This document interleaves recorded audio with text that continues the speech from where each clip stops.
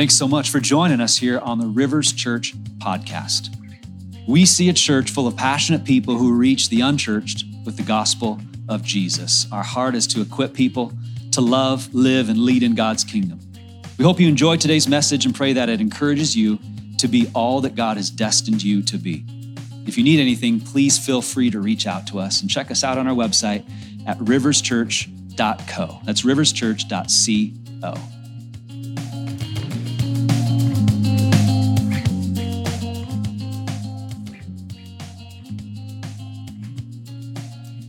All right, if you guys want to go ahead and stand, we're going to read from the Word. We have Acts 2:41 through 47 here.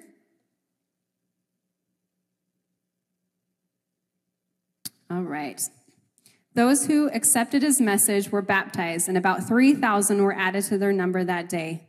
They devoted themselves to the apostles' teaching and to the fellowship and to the breaking of bread and prayer.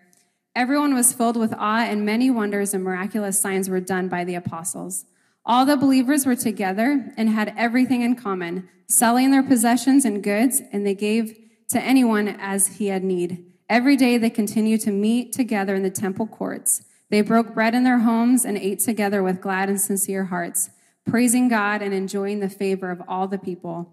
And the Lord added to their number daily those who were being saved. This is the word of the Lord. Hey, before you're seated, let's pray. Would you join me right now, Lord? Just thank you for the atmosphere of this place, of this room. Lord, that your Spirit is here in such a very real and tangible way. And Lord, I just get this sense even now that you are restoring hope to those who have felt hopeless. You're bringing courage and encouragement to those who have felt weak, who have felt lonely. God, I just pray that by your Spirit, you just continue to move in this place here today. Lord, would you use my words? Lord, would you speak through me? Would you speak to all of us, Lord? Lord, for those that maybe are far from you or don't know you, don't have a relationship with you, Lord, I pray that today would be a day they see how real you are and how loving you are. Lord, I pray that today would be a day of salvation for them, Lord, where they begin a relationship with you and find that life, that hope, and that freedom in you, Lord. And Lord, would you just ignite faith inside of all of us as we look at your word today, Lord. I pray that your Spirit would move in and through us and among us in a mighty way. And Lord, would you continue to help the Mariners, Amen. The Seattle Mariners, in their winning ways so they can make the playoffs. Finally, in Jesus' name, amen. Amen. You may be seated. Hey, next weekend is Labor Day weekend. Did you know that? So next Sunday, we're having what we call One Sunday. It is our Spanish church, our English church. We come together as one church, because we are really one church. For one Sunday, for one service, we come together as one. So next Sunday is going to be really good. If you're in town or you're wondering, should I stay in town next weekend? This is a good reason to stay in town. Our bilingual services are always super fun. So that's next Sunday. We're going to be here with our Spanish church. On that. So one Sunday. Hey, just a little point of review from last Sunday. A lot of you were here. You heard the message. I just want to reiterate the importance for us as a community of believers, as a church, the importance of the fivefold ministry. Ephesians 4, verse 11, Paul talks about the fivefold ministry, and we believe that you have one of these gifts or one of these callings. You can call it a calling. And we want to help you discover what is that gift that you have. Because I think you got one of these. And we want to hear from all of you, what is your gift? So go to the digital program that Vanessa just pointed us to. You can scan that QR code on the Connect card, that Connect card that's in your seat. And don't do it now, but you can take that APEST test later on today or sometime this week. Find out what your gift is, and then let us know. Email us, connect@riverschurch.co. We'd love to hear from you. We want to gather all of those fivefold ministry gifts here in our church, and we want to see how God's going to use us in each of those gifts. We want to help you, want to empower you, want to equip you in that gift, whatever that gift is. So can you do that this week? It's just a reminder, because again, these are important for the church, and so they're important for us as a church. So that's just your reminder, and I will remind you again. Hey, 10 years ago, there's this interesting article that came out in Newsweek, and the cover page was about this article that said, "Forget the church, follow Jesus." And even as I say those words, some of you might think, I kind of resonate with that. Maybe I get that. You can kind of get maybe the direction, the point of where this article was going. There's a lot of people that have major issues with the church. But you can talk to them about Jesus. They don't have any problems about Jesus. They may not believe he's Lord or that he is God, that he is who he claimed to be, but they at the very least would think he's a nice teacher. He taught good things. So they'll talk about Jesus, but they have issues with the church. And even as I talk about that, maybe some of you kind of feel the same way. There's a lot of people out there that feel like, Jesus, okay, but I don't know about the church.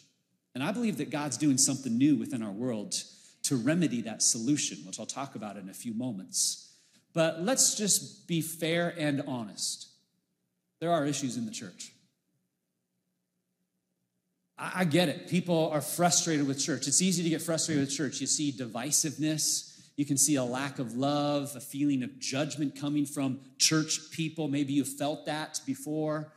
There's immorality. There's scandals. All these things kind of point to this feeling that a lot of people have of like, the church is just jacked up. Like, why would I want to go to church? Those people are more messed up than I am. And a lot of people have that view of church because of what they see, what they hear, what's in the news, or maybe even how they've been treated within the church, because there's a lot of people that have been hurt by the church and they want nothing to do with the church. And it breaks my heart, guys. I know it breaks the heart of Jesus, but let's just be real and say there is no such thing as a perfect church. In fact, you know what they say if you find a perfect church? What do they say if you find that church? Don't go there, right? Because you'll ruin it. Because there's no such thing as a perfect church. The church is full of people like you and I, imperfect people. Whenever more than one person gets together, there's bound to be some issues, some tension, some conflict. Things are gonna happen. And we know that shouldn't be the case, especially for leaders in the church and different things we see. And so that's why you kind of see God's doing a cleansing within his church right now. And I think some of the issues we see within the church, within the Western culture church, are because of how we do church, if we're honest, which is why I think God's doing a new thing, a new work, and we need to be open to what is God saying to us now as his people, as the church. How are we being called to be the church? Because the series is called Stop Going to Church, right? So we don't want to just go to church. Hey, let's be real. Let's not play church. I'm not interested in playing church. I didn't give my life just to a career of public speaking and playing church. I gave my life because I felt like God was calling me to stir up the people of God within the American culture and say, let's be the church that he's called us to be. Okay, I don't want to get ahead of myself here. So,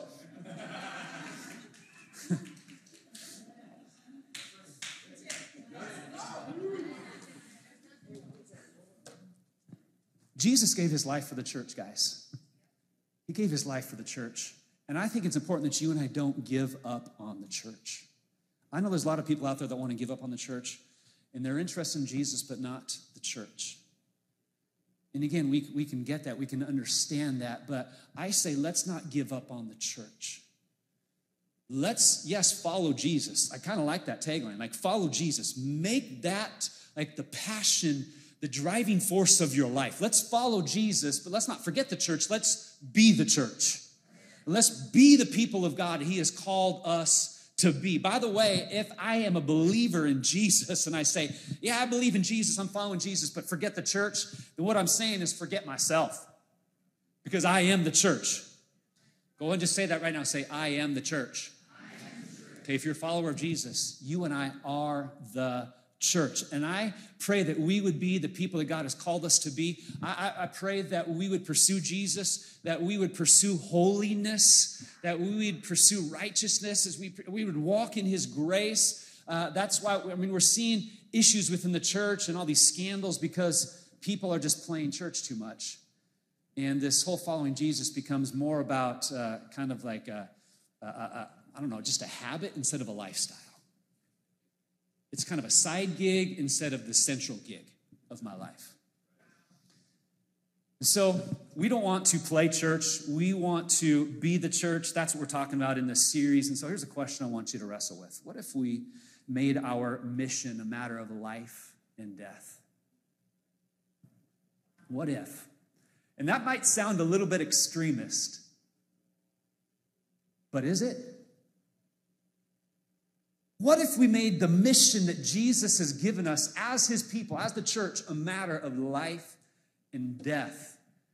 Here's one of the things I think we'd see. I think we'd see less of pointing the fingers at what's wrong with other people and what's wrong with the church, because we'd be just a bunch of people on mission, just like we're on the move and God's doing all these great things. We're seeing God do awesome things because we're focused on being the church instead of what's wrong with the church. I think we'd see a little bit of that, but I really believe that the mission that Jesus has given us really is a matter of life and death. And it might not be for you, because if you've already accepted Jesus, you're following Jesus, then hey, your life is saved and changed forever. We're thankful for that. But for other people that haven't accepted and received the gospel of Jesus, their life hasn't been changed by the message of Jesus. It is a matter of life and death, friends. What if we made this mission a matter of life and death? And so here's how we've articulated the mission for us here at Rivers Church. We're going to love people, live like Jesus, and lead others to him. That's what we want to be about. We want that to be a driving force for us as a community, but also for us as individuals. You and I can individually live that out. So let's all say that together, so it gets into our cranium here. Love people, live like Jesus, and lead others to him. It's a combination of really the two prominent teachings of Jesus, the greatest commandment and the Great Commission. So the greatest commandment, Jesus said, is this: love God and love people. It's inseparable. Like, if you really love God, you're going to show it by how you love people. So that's the greatest commandment, so we're going to love people. And then the Great Commission, which is found in Matthew chapter 28. Feel free to go there if you'd like. Matthew 28, it's the very end of the book of Matthew, which is the first book of the New Testament. It's the first of the 4 Gospels about Jesus. And this is what Jesus says. He says, all authority in heaven and on earth has been given to me. Therefore go and make disciples of all nations, baptizing them in the name of the Father, and the Son, and the Holy Spirit, and teaching them to obey everything I have commanded you. Everybody say obey. It's an important part of the Great Commission, by the way. And then he says, and surely I'm with you always to the very end of the age. That is the Great Commission right there. So, question for you. Do you think that statement that Jesus gave to those 11 disciples only applied to them? It was only for them? Or is it for all of us? I think we all got to just imagine ourselves in that moment on top of this mountain with Jesus, and he's given us this mission. Here's what I'm calling you to do. I think that these words were so important to Matthew, who was one of the guys standing there in that moment, that this is where he ended his gospel. So this is it. This is the climax right here. And so he made these the last words of Jesus in the book of Matthew. And so I believe that the last words of Jesus need to be our first priority. And it's that important. So then Jesus, at the very end of that, says, I will be with you. Everywhere you go, I will be with you. Even in that moment, for the disciples, it still didn't fully make sense. They're not quite comprehending, how is this possible? Jesus, like, if you're going away, how are you going to be with us? And so then when we jump into Acts chapter 1, we see how Jesus is going to do this, how he's going to be with us, because he's going to send his Spirit, his presence, to literally dwell within every single believer. So let's go to Acts chapter 1. We're going to look at this. And today we're going to look at the birth of the church here in Acts chapter 2. Birth of the church. So Acts chapter 1, and we're going to start with verse 4. I think Acts chapter 1 and Acts chapter 2, by the way, are very important chapters in regards to how you and I should live as followers of Jesus. These are foundational for us as disciples and as a church community. So Acts chapter 1, Verse 4, on one occasion while he was eating with them, Jesus was eating with them, he gave them this command: do not leave Jerusalem, but wait for the gift my Father promised, which you have heard me speak about. For John baptized with water, but in a few days you will be baptized with the Holy Spirit.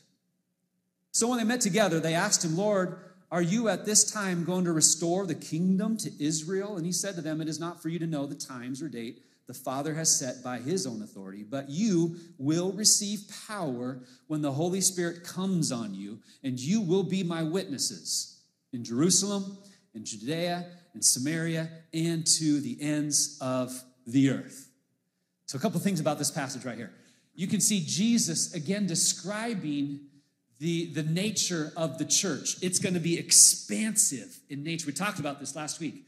And Jesus, in Matthew 16, describes how the church will expand spiritually, like storming and taking out the gates of hell. And here again, in Acts, he's saying, hey, you're going to be my witnesses, and your witness is going to grow, starting in Jerusalem to Judea, to Samaria, and to the ends of the earth. He's describing again, this time geographically, the expansive nature of the church.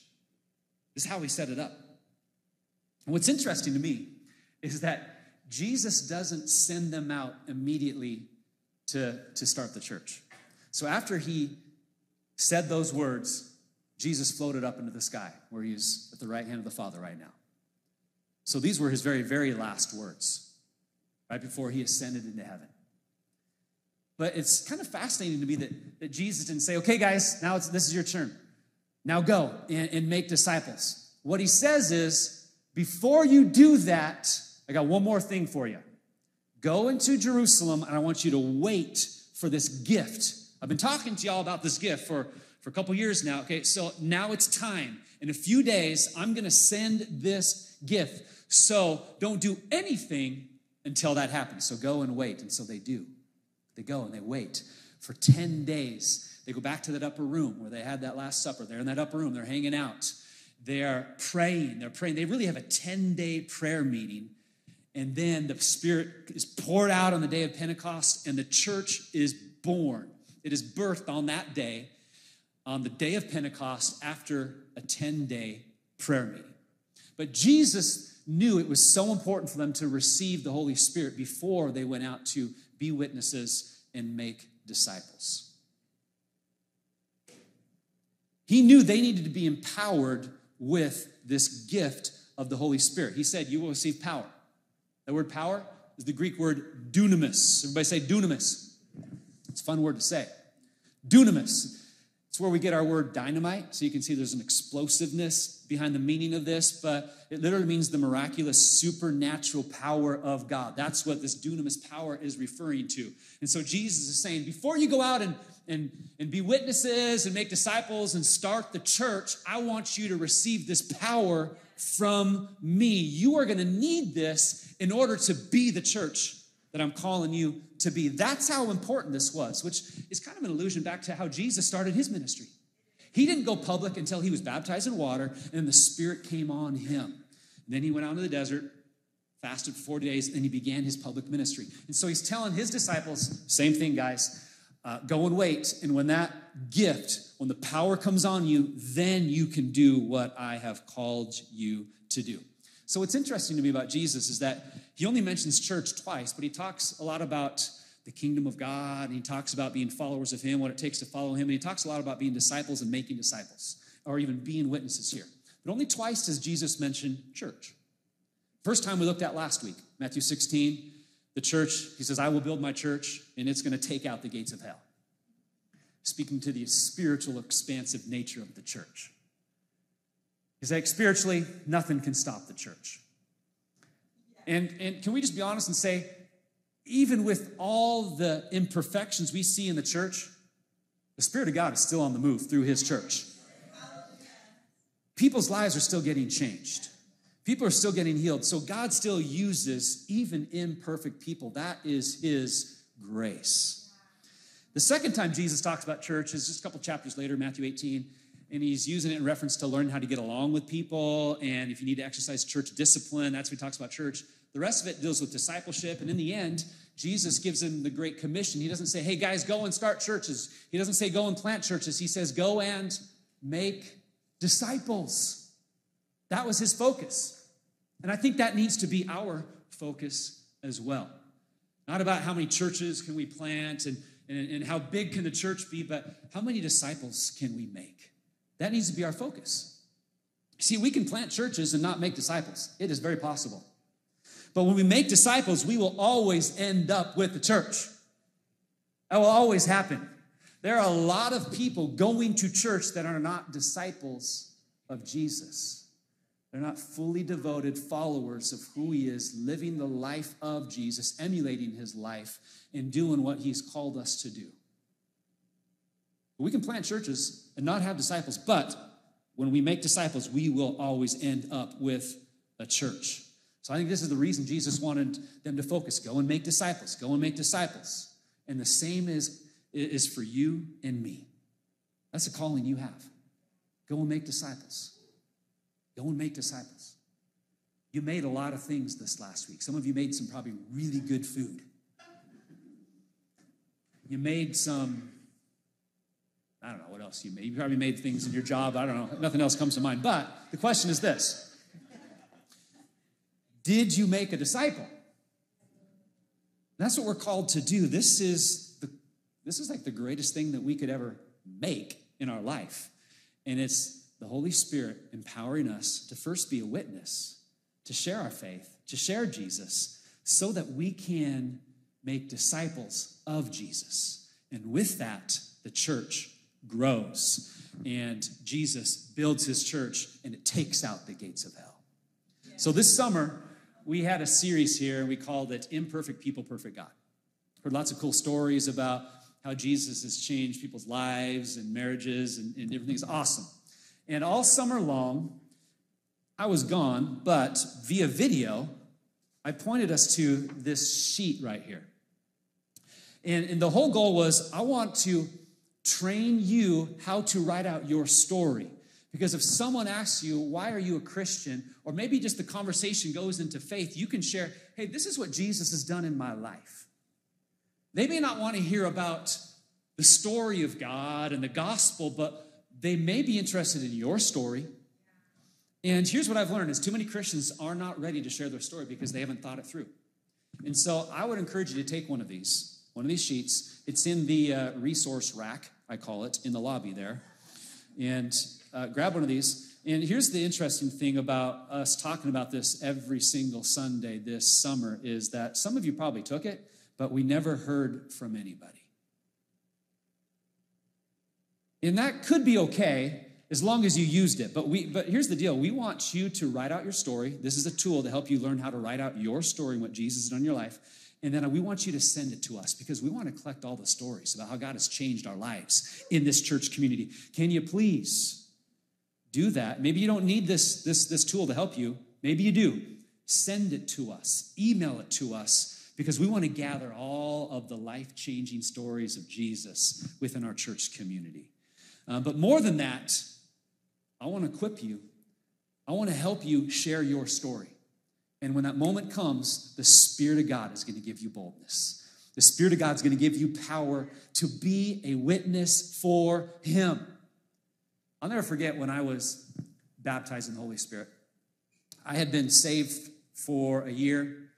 I was really growing in my relationship with Jesus. And then I was baptized in the Holy Spirit. I didn't really even know what it was, what was going on. I'm speaking in tongues. All my buddies around me, they're speaking in tongues. I had this incredible encounter experience with God that marked me for the rest of my life. I've never been the same ever since that moment. There's this boldness and this courage that came on me, guys, after that was so different from who I was before. I started sharing my faith in Jesus with my basketball teammates. I'm wearing Christian t-shirts to school. I don't care. I'm just like, I was bold for Jesus after he baptized me with the Holy Spirit. And maybe you've never been baptized with the Holy Spirit. That's why we believe it is an important part of our Christian faith. It's not so you can speak in tongues. It's so you can be empowered to be a witness for Jesus. And so if you're interested in that, I mean, just so you know, you can pray for that, and it can happen anytime, any day, anywhere. It can happen today, but we'll talk a lot about it at Freedom Conference. That's another reason I'd encourage you to go to Freedom Conference, where you can be empowered to be a greater witness for Jesus. Jesus thought that was important before they even started the church.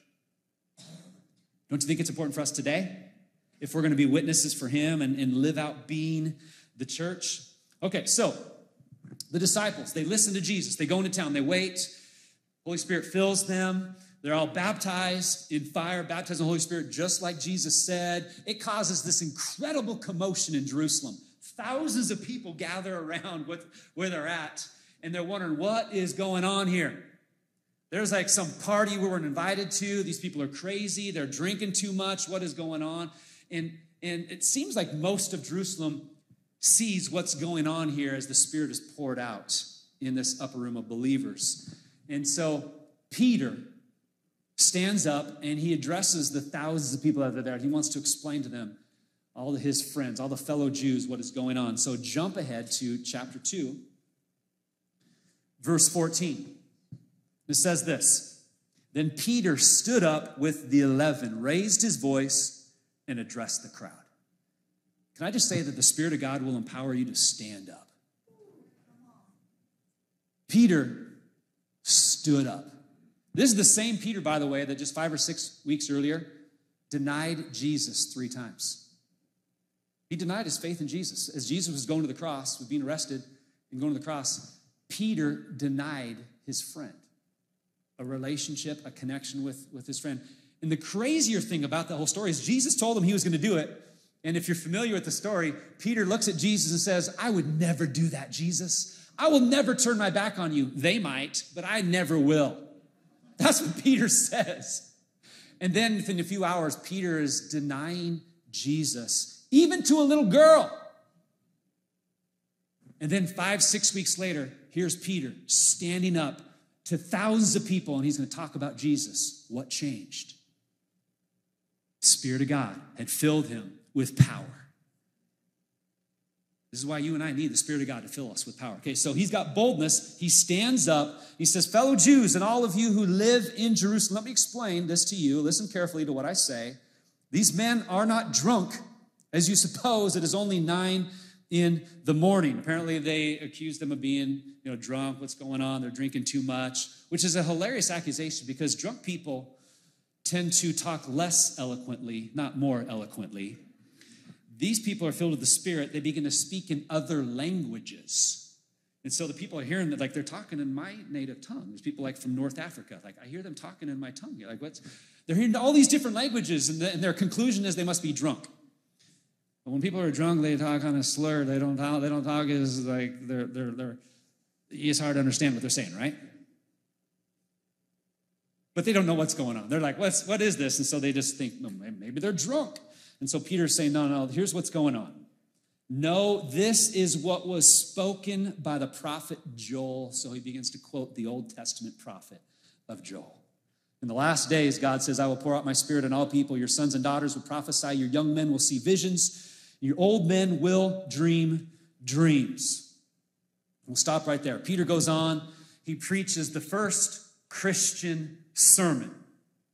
Talks about Jesus, connects him as being the Messiah who's prophesied about in the Old Testament, talks about Jesus, and twice he says this. Jesus, the one you all killed? Twice he says that, which is, to me, is hilarious. And at the end, the crowd, a lot of people in the crowd respond, what do we do? We believe you. How do we respond to this? And so Peter says, repent, get baptized, and receive the gift of the Holy Spirit. And so 3,000 people at least do that day. I say at least because they tended to only count the men back in those days. I know, very sexist society, right? Wouldn't fly today, right? But there was at least 3,000 people there, probably more because they're probably just counting the men. And that's how the church is birthed right there. But it was birthed through the power of the Holy Spirit, using Peter and the disciples. And now, here they are. First believers in Jesus. There's thousands of them. What do? This is why I love Acts chapter 2 and 3 and 4 and 5. Like, they're just figuring out now, how do we live this thing out? How do we be the church? And so verse 42 gives us really cool insight as to what they were doing as the church, as the first church, the first followers of Jesus. Verse 42, they devoted themselves to the apostles' teaching, to the fellowship, the breaking of bread, and to prayer. So they were devoted to those things. We'll talk about those in more detail, I believe, next week at our One Sunday. But they were devoted people. And can I just say, what you're devoted to determines the direction of your life. What are you devoted to? If I really want to be a good husband or a good dad, and I really devote myself to growing in that, then that's the direction I'm going to go. If I am devoted to living a very comfortable, kind of self-focused life, then that's the direction I'm going to go. Whatever I'm devoted to determines the direction of my life. If I really am devoted to Jesus, then that's the direction I am going to go in my life. And so what I'm devoted to determines the direction of my life. If we just say we're devoted to something, but we live differently, we're not really devoted. We're devoted to something else, right? It's just words. It's just talk. It's just a hope or a desire, but that's not really what I'm devoted to. So these first followers of Jesus were devoted to these things, and I just want to highlight one of them today, and that is prayer. How devoted are you to prayer? Can you imagine what prayer would have been like for these first century believers? They'd been praying to God their whole life. Never felt the presence of God because the Spirit of God had never lived inside of them. In Old Testament times, only a few people were filled with the Spirit of God.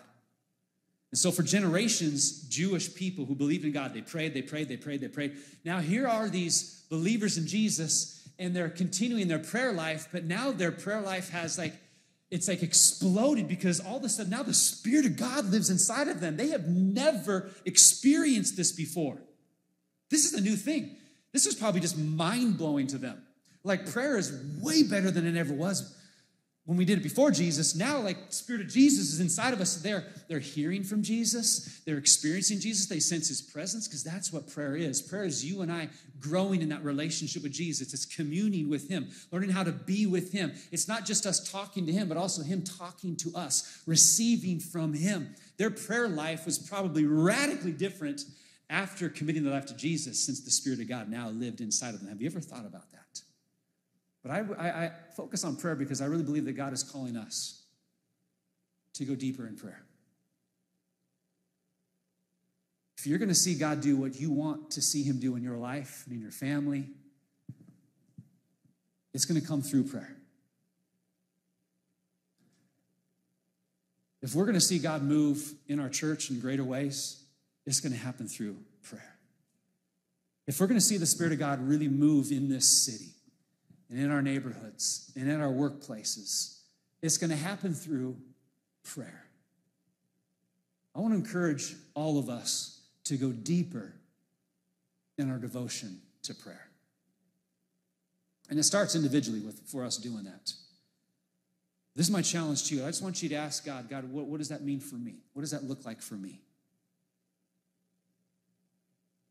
How can I seek you more? How can I spend more time with you? How can my prayer life go to the next level? Can I just say that the only way to grow in prayer is to do it? And some of us struggle because I'm not a good prayer. Nobody is in the beginning. Just start sharing your heart. Just start read the word and then just listen to God. The only way to grow in prayer is doing it. And sometimes we get intimidated and we give up. Sometimes we don't want to go to a prayer meeting because that's where all the good prayers go. And I'm not a good prayer, so I don't want to go there. But let me just encourage you to grow in your devotion to prayer, just seeking God, spending time with him. What does that mean for you? I don't know, but I believe you and God can figure that out. But also, I want to invite you to a couple prayer meetings that we have in this church. One of them is on Tuesday night. Every Tuesday night, 7 o'clock, right here in this room, there's people that get together that pray and intercede for people in our church, for our city, for our nation. Maybe you want to join them on Tuesday nights right here and pray. Every Sunday morning, we pray as well. We've been doing it for years and years and years and years. Within the last year, this prayer time has exponentially grown. It's been amazing.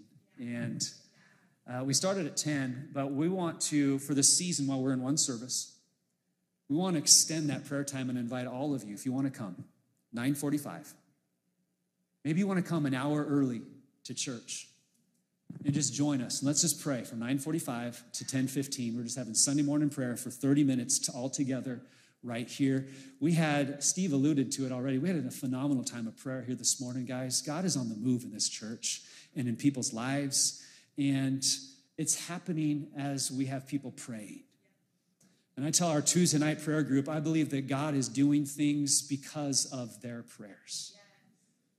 And we are seeing God do new things, great things, and we just want to continue to see greater things. But it's going to happen as you and I really lean into him and just be not just a Christian that prays, but a praying Christian. Not just a church that prays, but a praying church. That's what we want to be. And so the early church, they were devoted to prayer. And they saw incredible things happening in and through their community. And I believe the same will happen through us as we just devote ourselves to more and more prayer. In fact, let's look at those last couple of verses there in that little section there at the end of chapter 2 of Acts. Verse 46, every day they continued to meet together in the temple courts. They broke bread in their homes and ate together with glad and sincere hearts, praising God and enjoying the favor of all the people. And the Lord added to their number daily those who were being saved. Again, I love these verses because it's showing us how God is moving through that first century church and how they are shaking up the city of Jerusalem. And how God is using them. And there's just amazing things are happening as they are trying to learn what does it mean to be the church of Jesus. They're just figuring this thing out because Jesus didn't tell them how to do church. Jesus just told them to make disciples. That's all he told them to do. He didn't tell them how to do church. There is no correct formula for how to do church. And if it looks different than what we're doing, does that mean it's not church? No, I think maybe a good blueprint is just right here, Acts 2:42, all the way through 47. But it's really just you and I being the church. We need to get together publicly in homes, and you can see that these truly are disciples of Jesus who are making other disciples of Jesus because more and more people are being added to their number every single day. People were getting saved. And here's what I see God doing in today's generation, in our era today. God is stirring, it almost feels like a new movement. It's already happening in a lot of Eastern culture countries, but God is stirring a new movement within the Western culture church of us not being as focused on church, but being more focused on being a disciple of Jesus who goes and makes disciples of Jesus. And we're seeing cool things happen with this. And I believe that's how revival is going to take place within the Western culture. It's going to be a movement, not of awesome, amazing church services where God showed his power. I believe revival is going to happen as disciples make disciples, who make disciples, who make disciples, who make disciples. And then all of a sudden we're going to see like half of our city is following Jesus. What's happening here? It's because we're being the church. And we've made it less about the gathering and more about the being of the church. Okay, so we got to gather. That's good. This is good. God's going to use our church to reach people. But he might use you to reach more people than our church ever could, as you be the church. There's a lot I want to say about this, but let me just point us to these things called Go Groups. This is a little bookmark that we have in our resource rack in the lobby. Some of you have never heard about Go Groups. Maybe you saw on that little card of fall groups there. Maybe you saw Go Groups on there and you're like, I have no idea what the heck that is. And let me tell you what Go Groups are. Very simple. It's something that you can do with anyone, anywhere, anytime, whatever works for you. You start the group. You find the people, and you can do it in your own time. And maybe none of the other groups work out for your schedule or for your liking. let me just commission you to start your own Go group. You can find this bookmark, and it's got some really cool questions on what you can do when you get together. And here's the great thing about Go group. It requires zero preparation. A child can lead a Go group. It is that simple. And some of us, we feel like we got to prepare, we got to have this huge teaching, all this kind of stuff. And some of you that are reading this book right now, Miraculous Movements, they are seeing incredible miracles and just a mighty move of God by doing simple Bible studies that are exactly like our Go groups. And we're doing Go groups out of our Disciple Maker initiative. There's a group of us that are meeting on Sunday nights, and we're just like, let's move this discipleship thing forward. So we've got some Go groups going. We call them a Discovery Bible Study. It's the same thing. But would you know that we had somebody get saved in one of our Go groups this last Wednesday? Isn't that great? Someone else rededicated their life to Jesus in this. And it's amazing how when you just open up the Word, zero preparation, let's read this and let's let God speak to us. How the Spirit of God uses His book to speak to people and their life is changed. And it requires zero teaching on our part. It's just the Spirit of God moving in their life. These are simple, they're easy, they're profound, they're powerful. If you want to start one of these, let me know. I will help you. I will equip you. But this is one thing you could do this fall if you wanted to do a Go group. I think this is one of the things that God's going to breathe on in the coming years, in the coming decades within the church. As we go and be the church and we find people who are not interested in church, but they are interested in Jesus. This is the solution. What are we going to do? There's a lot of people that would say, forget the church, follow Jesus. What are we going to do about those people? How about we take church to them? How about we be the church? We say, okay, hey, would you be interested in reading the Bible? And let's just read it and see what it says about our life and what it says about God. So many people are interested in that. But the moment you invite them to church, they're like, I went to one, it was weird. What if we just brought church to them because we are the church? All right, so this is one of the things I think God is doing right now. So let's look at one last verse in here as we bring this to a close here. Why is all this incredible stuff happening within the first century church? Verse 43, everyone was filled with awe. Just say that word, awe. That's what the dentist asked you to say, right? Say awe. Everyone was filled with awe, and many wonders and miraculous signs were done by the apostles. That's how it started, but then it became, God can use all of us to perform miracles, miraculous signs. All of us are anointed with the same Holy Spirit. But I wonder if they saw God move and do incredible things because they just had this sense of awe of who God is. I wonder if we've lost that awe of how great and amazing, powerful, and loving our God is. I wonder if that's why we don't see the miracles as much. It's because that awe of who He is just gone. And then it becomes this cycle, right? Then we don't pray for the miracles. We don't pray for those things. And therefore, then we don't grow again in this awe of God because we aren't seeing Him do those things. What if we got our awe back? Have you ever had a season like that in your life where it's like, I just was in so awe of God? I mean, this season of life where it's like, God was just always amazing, even when bad things happened. They had this awe of God. And I just would love to see an awe just fall upon us as a group of people of who God is. Not just because of what He does, maybe primarily first because of who He is. Because He made you and me and gave us life and created He is the creator of everything. He put everything in motion. That alone should cause us to go, wow. But then because of what we see Him doing, because we have this just incredible awe of God. My God's great. He's bigger than this problem that I'm facing right now. He's bigger than this problem you're facing. Come on, let's pray right now. I believe that God is bigger than what you're going through, and He's going to help you. Let's just pray right now. Oh, you've got a sickness? I believe God's bigger than your sickness. I'm going to pray for you right now because I got this awe of who God is. I just pray God give us that again.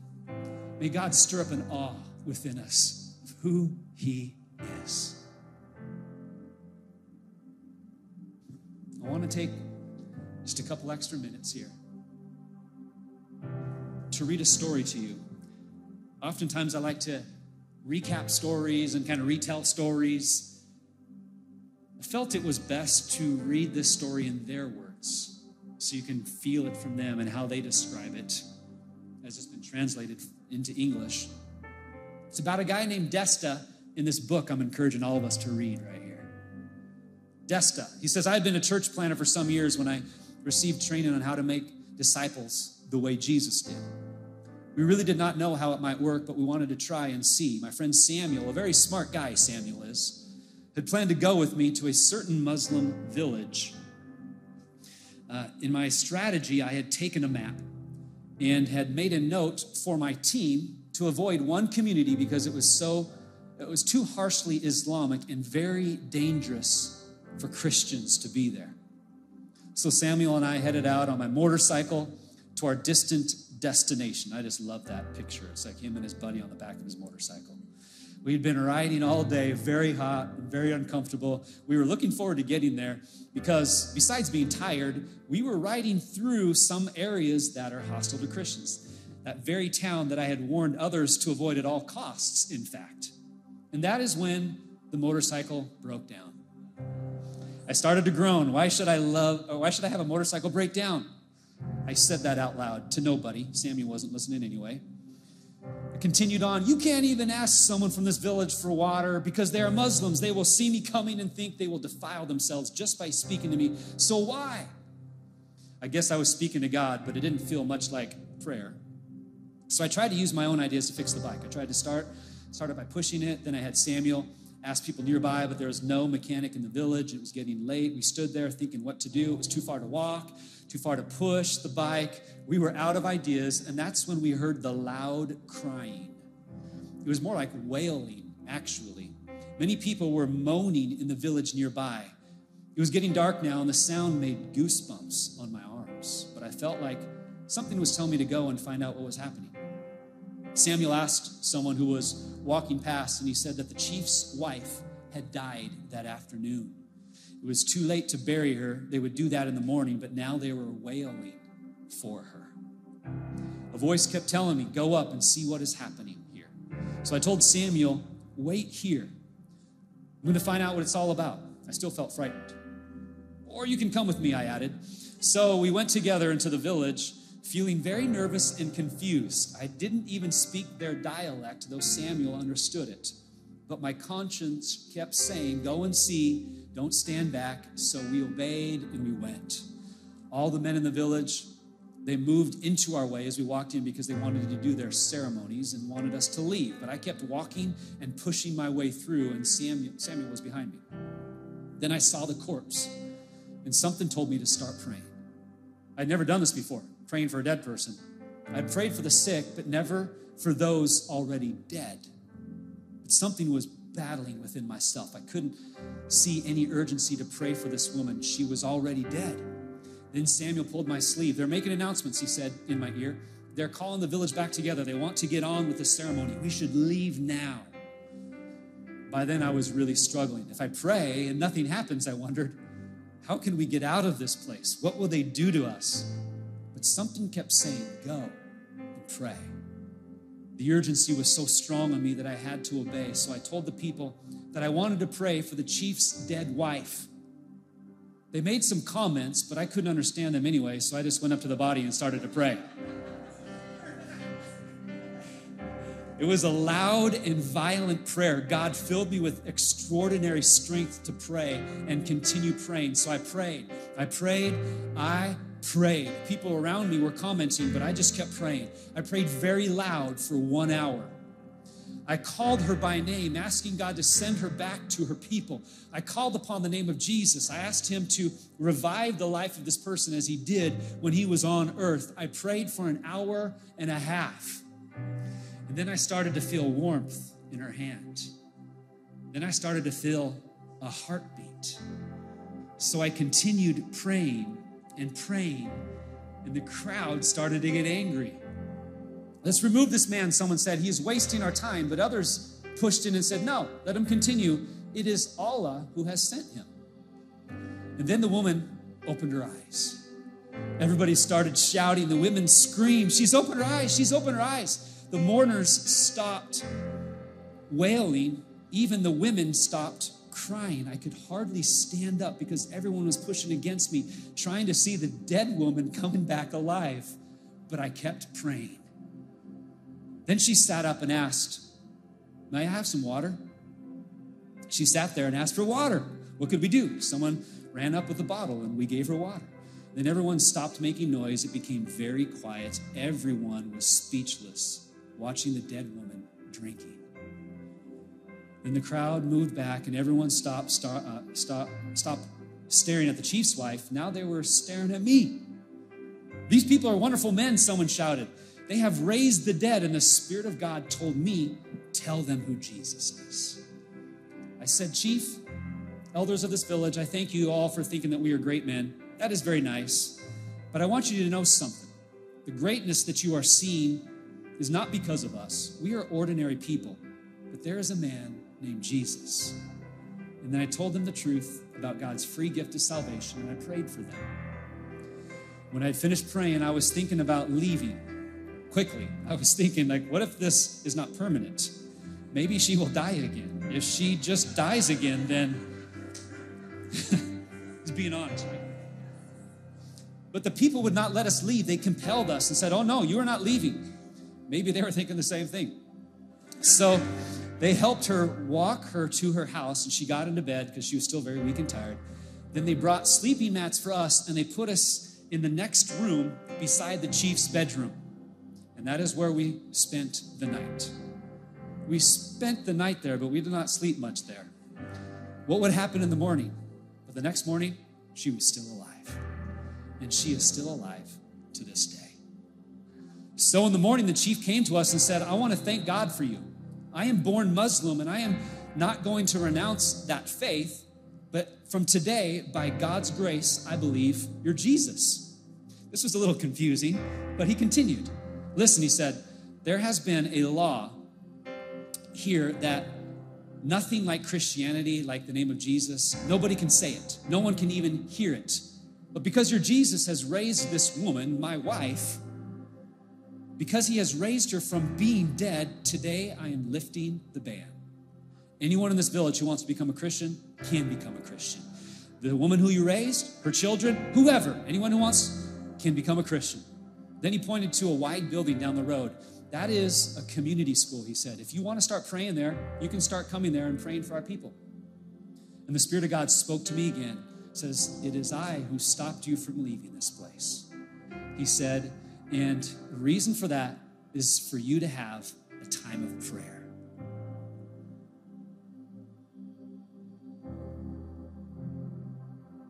So I asked the chief to gather the people of the village, but he didn't have to do much. Everyone was already there to see if his wife was still alive. So we stood out in front, and Samuel called, we want to pray for everybody. If you are sick, if you have any problems, come to the community school and we will pray for you. Many people came there and we prayed for them, praying for many different needs. Then I told them about Jesus again, and Samuel translated, and at the end of the day, 76 people gave their life to Jesus, men, women, and children. And that is how the church was planted in that community. And then we went to check on our motorcycle, and it started right away. And today, that whole region is filled with many churches. Come on, doesn't that just stir like an awe of who God is? God is still raising people from the dead, friends. If he can do that through some ordinary Christians in the mountains of somewhere in Africa, he can do it through you, anywhere, anytime. Remember that question I posed? The question is, what if we made the mission of God a matter of life and death? I think it is. And God wants to use you. By his Spirit, he wants to empower you to live for him, but not just for him, with him. And you can do this, friends. You can be the disciple in the church that he has called you to be by his power. Amen? You ready for that? So, thanks for letting me take a few extra minutes on sharing that story. Here's some practical next steps. If we're going to continue to see God move beyond this moment, I think it's good for us to do, here's what I'm going to do. I'm going to do this next week. So, I got some next steps. Here's your reminder, take the APES test. Okay, go to the digital program. It's not on the website, by the way. It is in our digital program. We'll also email it out to everybody, right? Sign up for the Freedom Conference. We believe strongly that you and I need to be there. We want our whole church to be there. If you're in town, be there. Number 3, get in a group or start one. And number 4, write out my story and share it.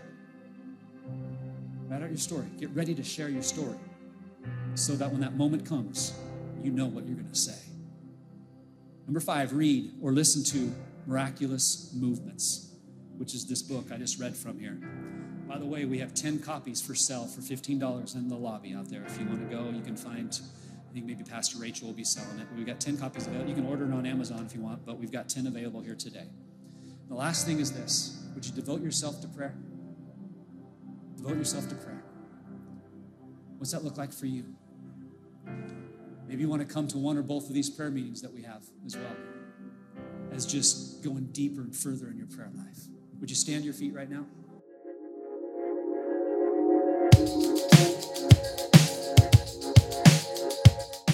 Thanks again for listening to this message at Rivers Church.